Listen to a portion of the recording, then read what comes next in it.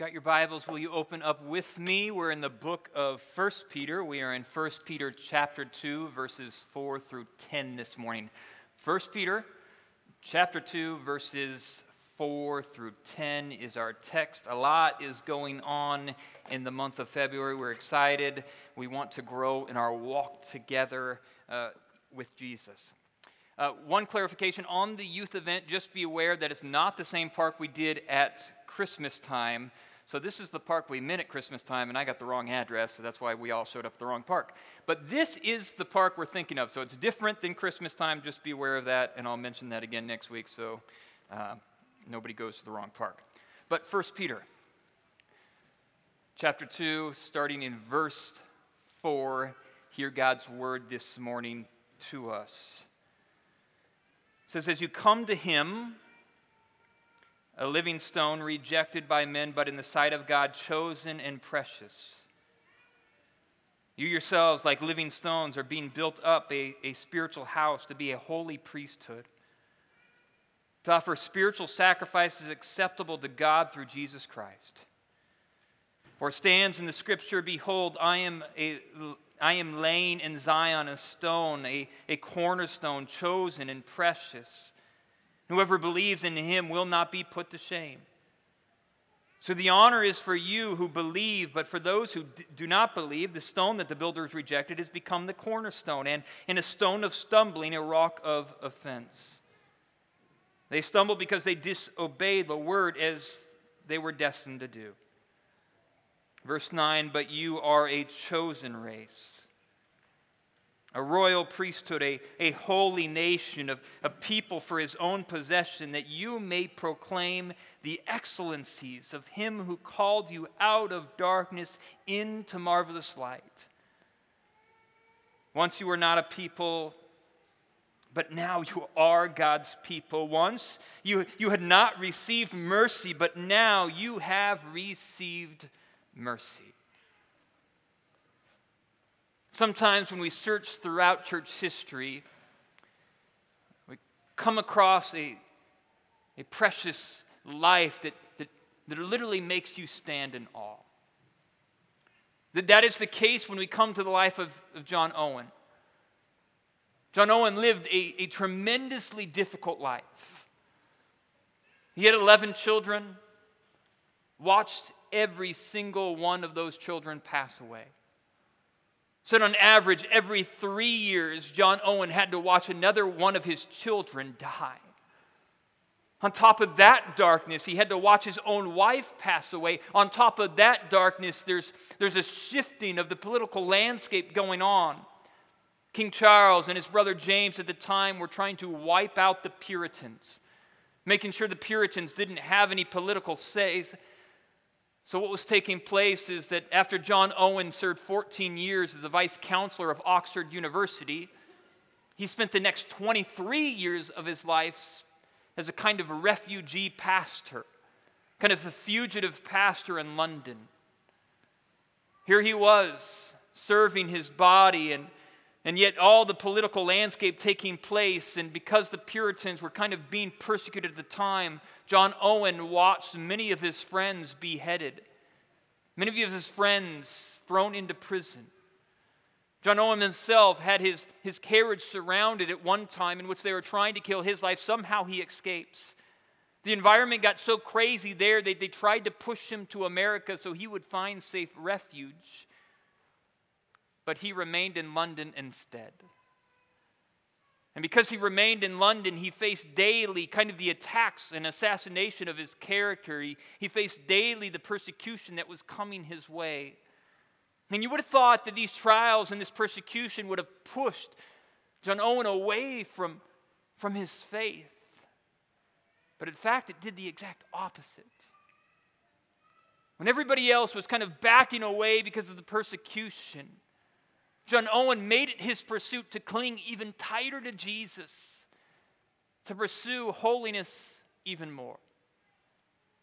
One of his books, The Mortification of Sin, he writes this during this time. He says, I hope I may own in sincerity that my heart's desire unto God and chief design of my life Its twofold purpose is the mortification and the universal holiness may be promoted in my own life, in the hearts and the ways of others, to the glory of God, so that the gospel of our Lord and Savior Jesus Christ may be adorned in all things.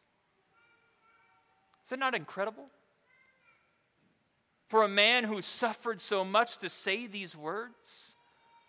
In so many ways, John Owen's life embodies the book of 1 Peter. Here was a man who was in exile. Here was a man who was persecuted, but he made it his life's mission to cling to Jesus in everything he did. And instead of backing away from biblical obedience, no, he pursued holiness even more. He was a man who in many ways began to kind of sum up this passage for us this morning. What was the result of his life as he pursued holiness? It's found in verse 9. John Owen made it his mission to declare the excellencies of him who called him out of darkness and into wonderful light. What's so amazing about John Owen's life, though, is that these trials, they didn't push him away from his mission, but they actually became the flame to ignite his purpose and mission even more. The more trials that came into John Owen's life, it was almost as God was saying, here's more opportunity for you to explain the excellencies of the one who brought you out of darkness into marvelous light. And as I think of his life, I cannot help but think here was a man who had to drink heavily from the book of 1 Peter. This book is so full of hope and encouragement. Specifically during our times of darkness, those seasons of life that are difficult and hard, this is the book that we want to rest in. Because it is a book of living hope. And our passage this morning is no different. And it begins right off the bat in verse 4. Look at what it says in verse 4. Will you read it with me again? It says, as you come to him, a living stone rejected by men, but in the sight of God chosen and precious. But also the hardships of facing persecution from the outside. Now notice what Peter is instantly saying in this moment. He's reminding his church that they're not alone in their trial. That they're not alone in their rejection by men, but Jesus was actually rejected before them. And what he's saying in this moment, he's saying because Jesus was rejected just like men, he is able to sympathize with you in your weakness more than you can comprehend. What a wonderful thought. To know that Jesus knows your pain. He understands your pain. He has felt that pain because he walked with it before. That's what makes Christianity unique. The reality that God was a God who did not just stay up in heaven, but he came down to this earth and he walked this earth. And because he walked this earth, there's never a moment we can turn to Christ in our crisis or our trial and say, God, you don't understand. No, Jesus understands because he walked it himself. Struggling with temptation, Jesus understands because he was tempted by Satan himself. Have somebody in your life that stabbed you in the back, a close loved one. Jesus understands because Judas stabbed him in the back. Having family conflict in your house. Jesus understands it. His own family thought he was crazy. There's nothing in this life that you can walk through in which Jesus doesn't understand because he walked through it himself. It's a marvelous thought. And he starts right off the bat, and he needs this church to understand they are not struggling on their own, but their Savior is one who was rejected by men as well. But it keeps getting better. Notice what he says right after the fact that here Jesus is, he's rejected by man, but what does he say next about Jesus? That he was chosen and precious.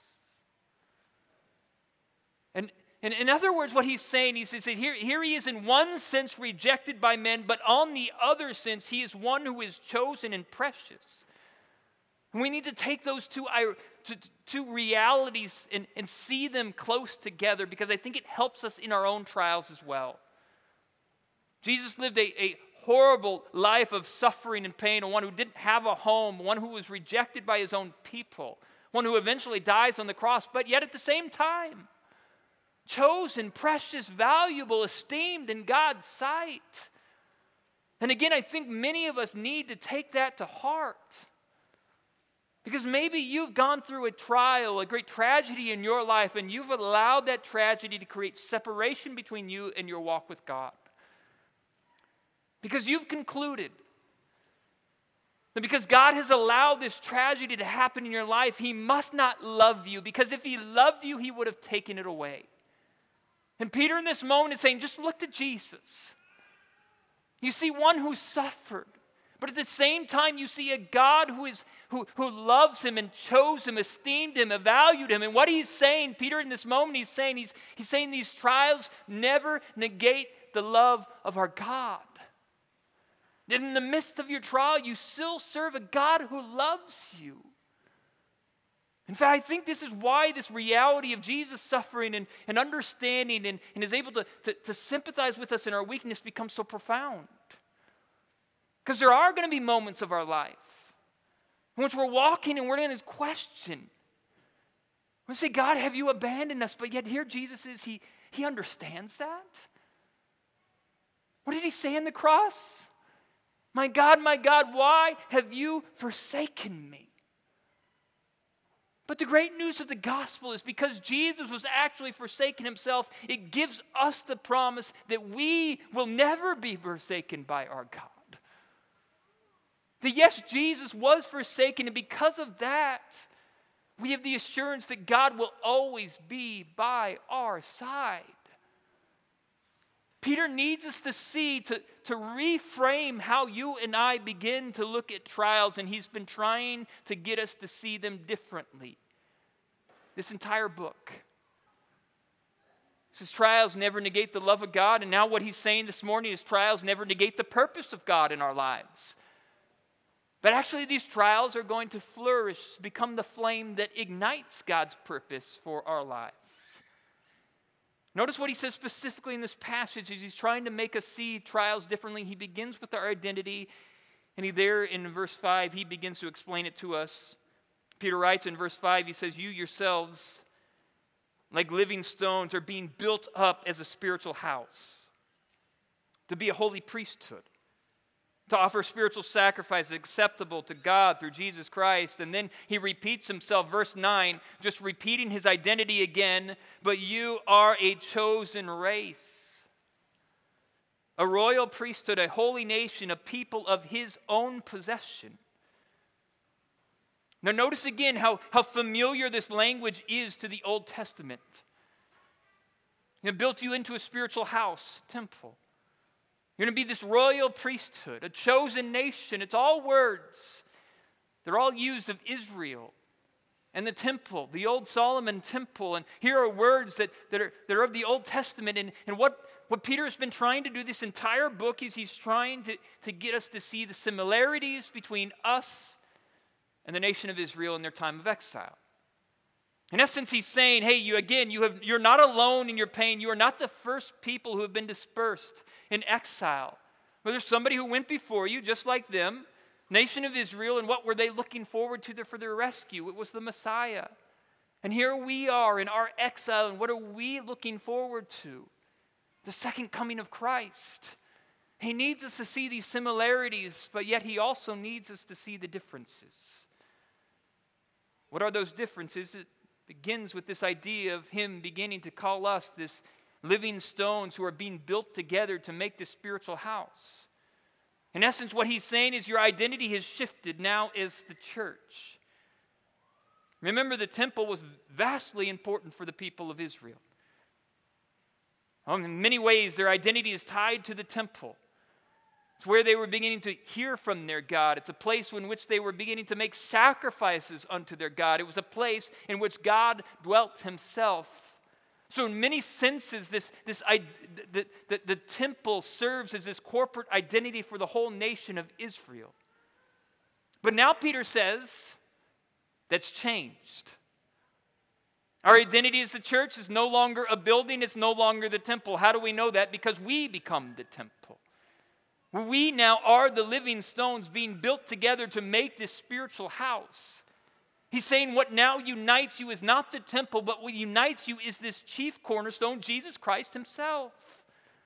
So that when we gather as a family, our identity is found in the reality that we have placed our faith in Jesus Christ. He's the one who unites us.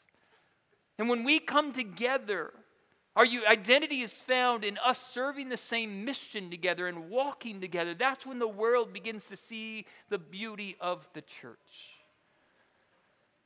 In fact, notice that when they begin to look at Solomon's temple in all its splendor, it was a beautiful building.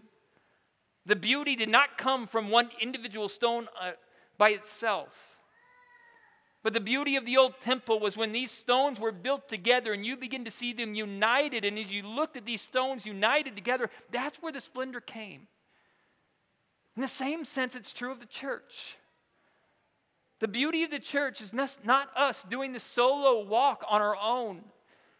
It's not us by ourselves on a Sunday morning watching the online kind of stream. The beauty of the church comes together when we as these living stones are united together on mission, walking together on mission, united by Jesus Christ being our chief cornerstone.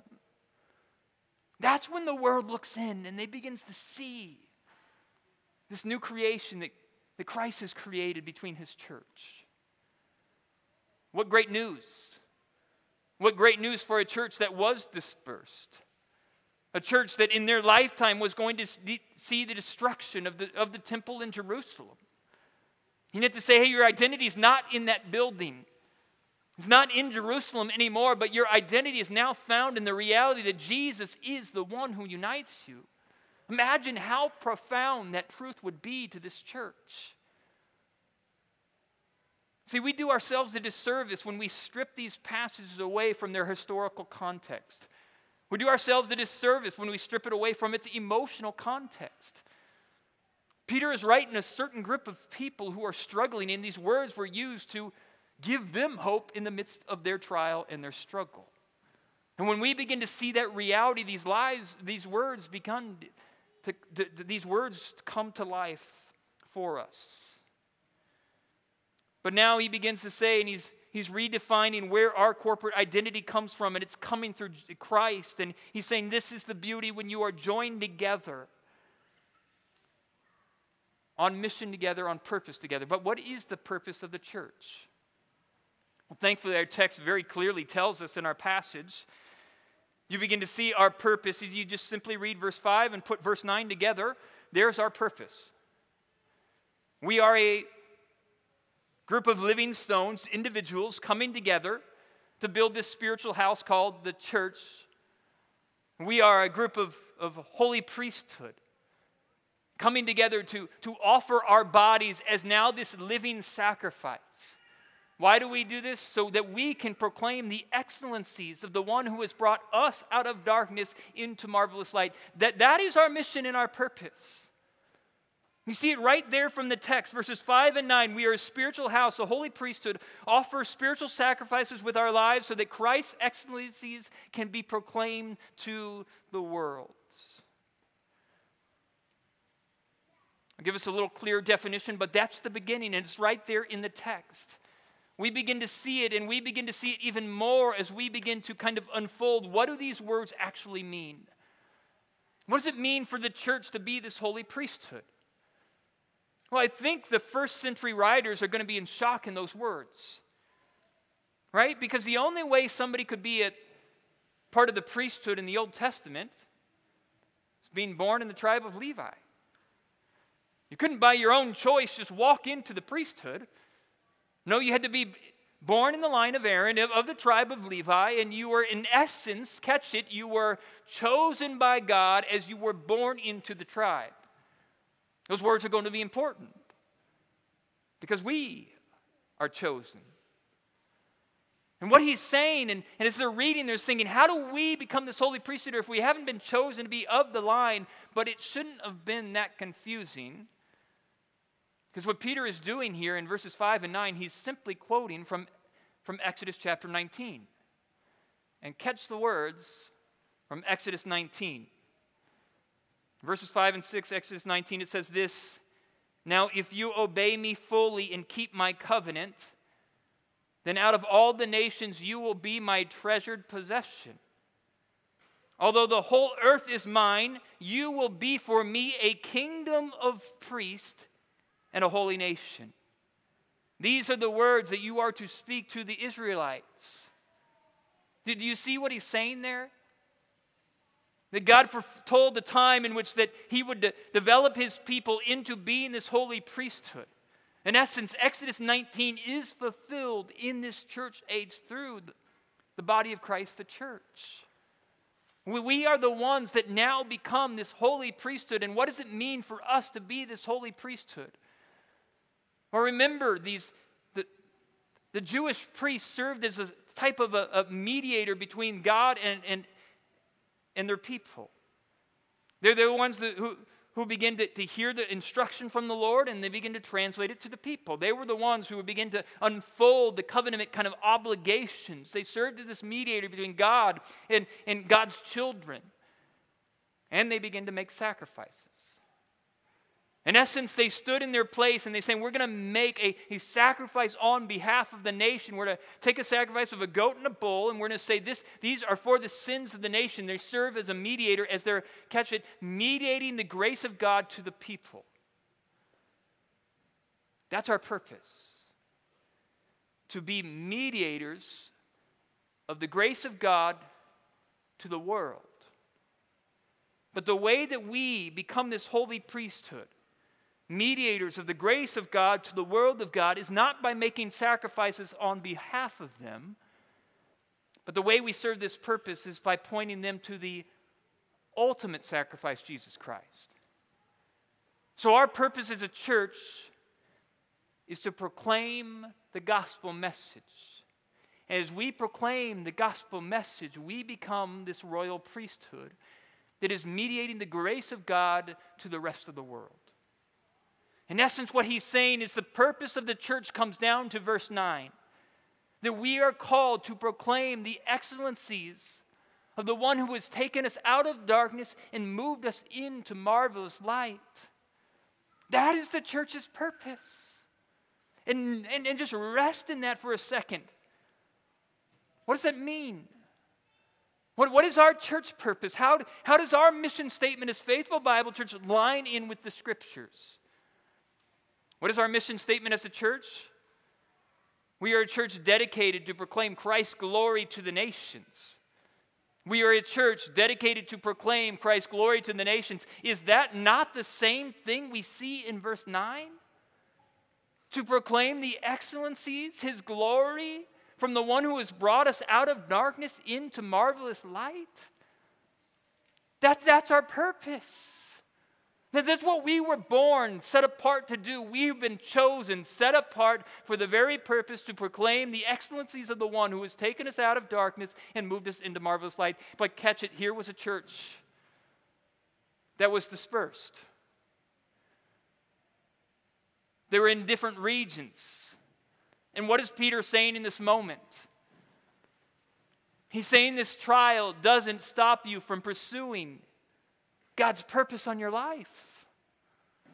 No, in fact, it's the exact opposite. This trial now becomes the flame to ignite God's purposes in your life. If your purpose is to explain the excellencies of the one who has taken you out of darkness and moved you into marvelous light, guess what? This exile actually helps you in that purpose. You've seen what he's saying to this church? He's transforming this word exile. That you've been chosen, you've been set apart for a purpose. And this exile is not a bad thing. Yes, Satan wanted to use it for your destruction. But this exile is actually serving to flame your purpose. Now you get to proclaim His excellencies to even more people and to the rest of the world. Peter, this entire book, is trying to transform the church's way of looking at trials and tribulation. He began by telling us it doesn't negate that God's love for us in our life because we are chosen people. And he coupled this word chosen, elect, with the idea there of being exiles together. Meaning that he begins to flip this word exiles, and now he's saying this word exiles is actually used for your good. It's the flame that ignites God's purposes. You have been dispersed for a purpose. Yes, Satan wanted to use it for your destruction. God is using it for your good so that you can proclaim his word to even more people. Trials doesn't take away from your purpose in this life. No, trials actually begin to be used by God to serve his purposes even more. And because this is such a repeated theme, we need to see this picture in real life. The year was 2015. California rough fire was coming in. Familiar with the California rough fire, it burned 150,000 acres. This time of day, 55 days in, it's coming right at Hume Lake Christian Camps. The fire is about to overwhelm this camp. Man, I'm struggling. Why would God allow this to happen to such great people? Hume Lake is a camp that's led over 1 million students to Jesus Christ. It's a camp who's made it their very purpose to proclaim the gospel to teenagers. They're Christ-centered in everything they do. So why would God allow this fire to wipe out this camp? Let me tell you, this fire was messing me up. One of the reasons it was messing me up, my own son was in the hospital.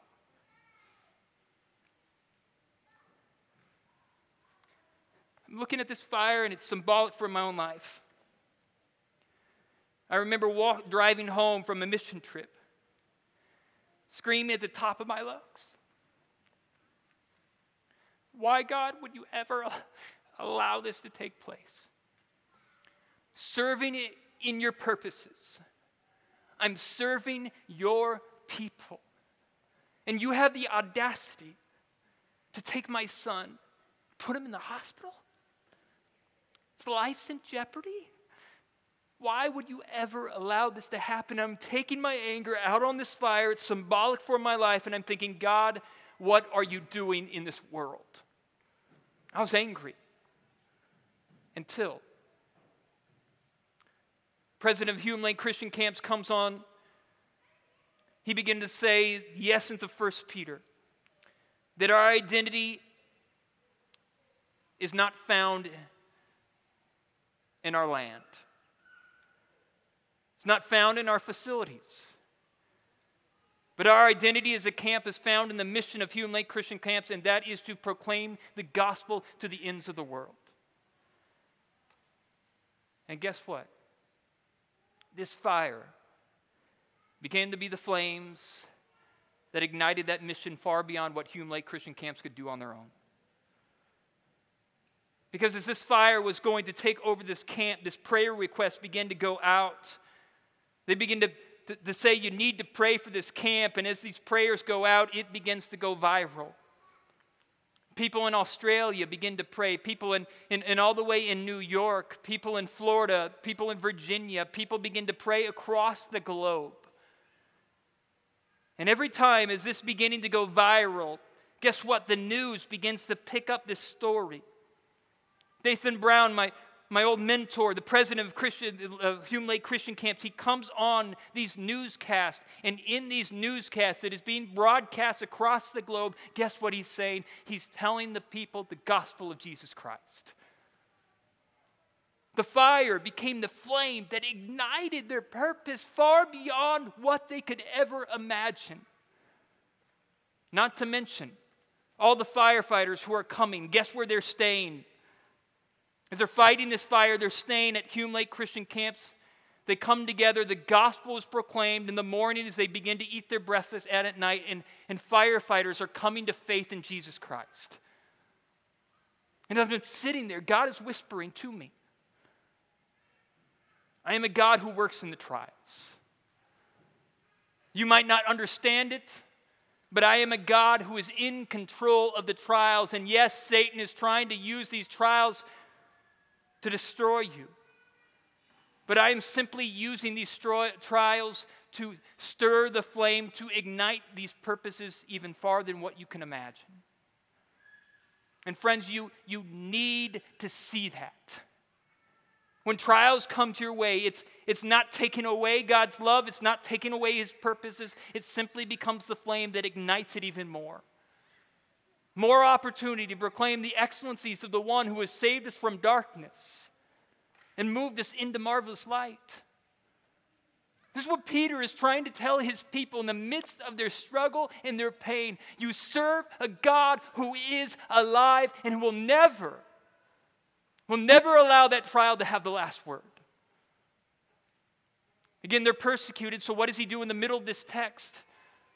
He begins to give them encouragement. He quotes them Isaiah 28, he quotes them Psalm 118, and then he quotes to them Psalm 8 at the end there. And what is he saying in the essence? When we see the context of Isaiah 28, it begins to make sense to us.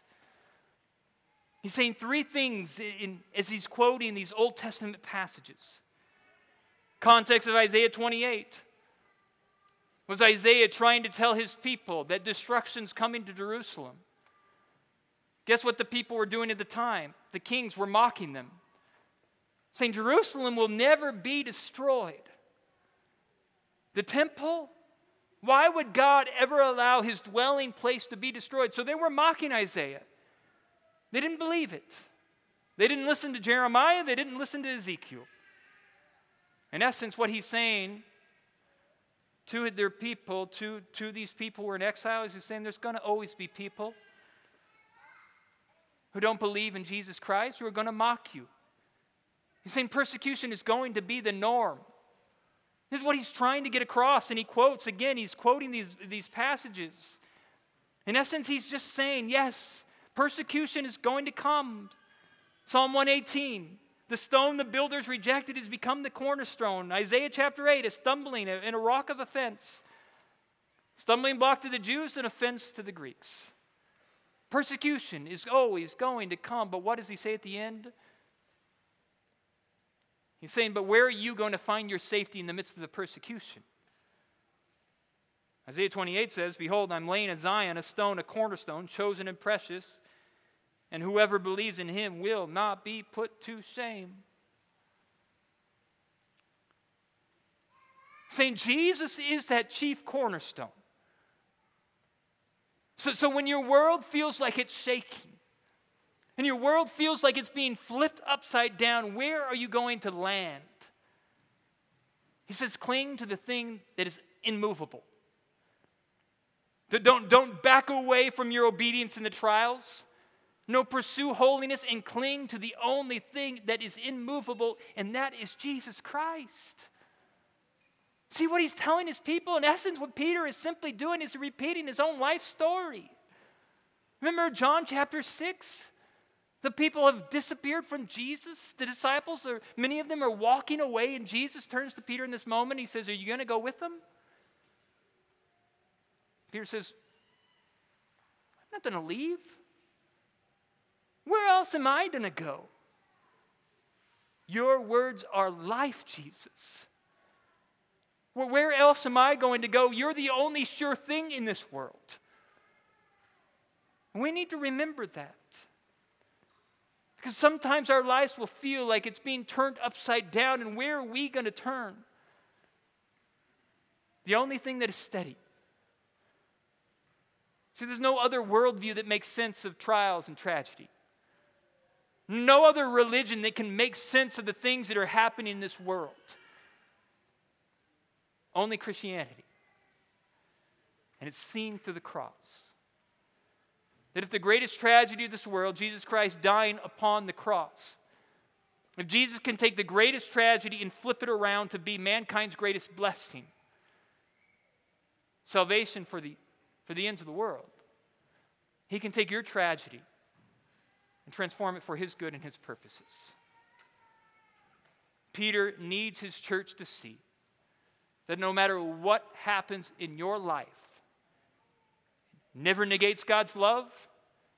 It never negates his purposes. But actually, he uses trials to stir the flame, to ignite his purposes even more.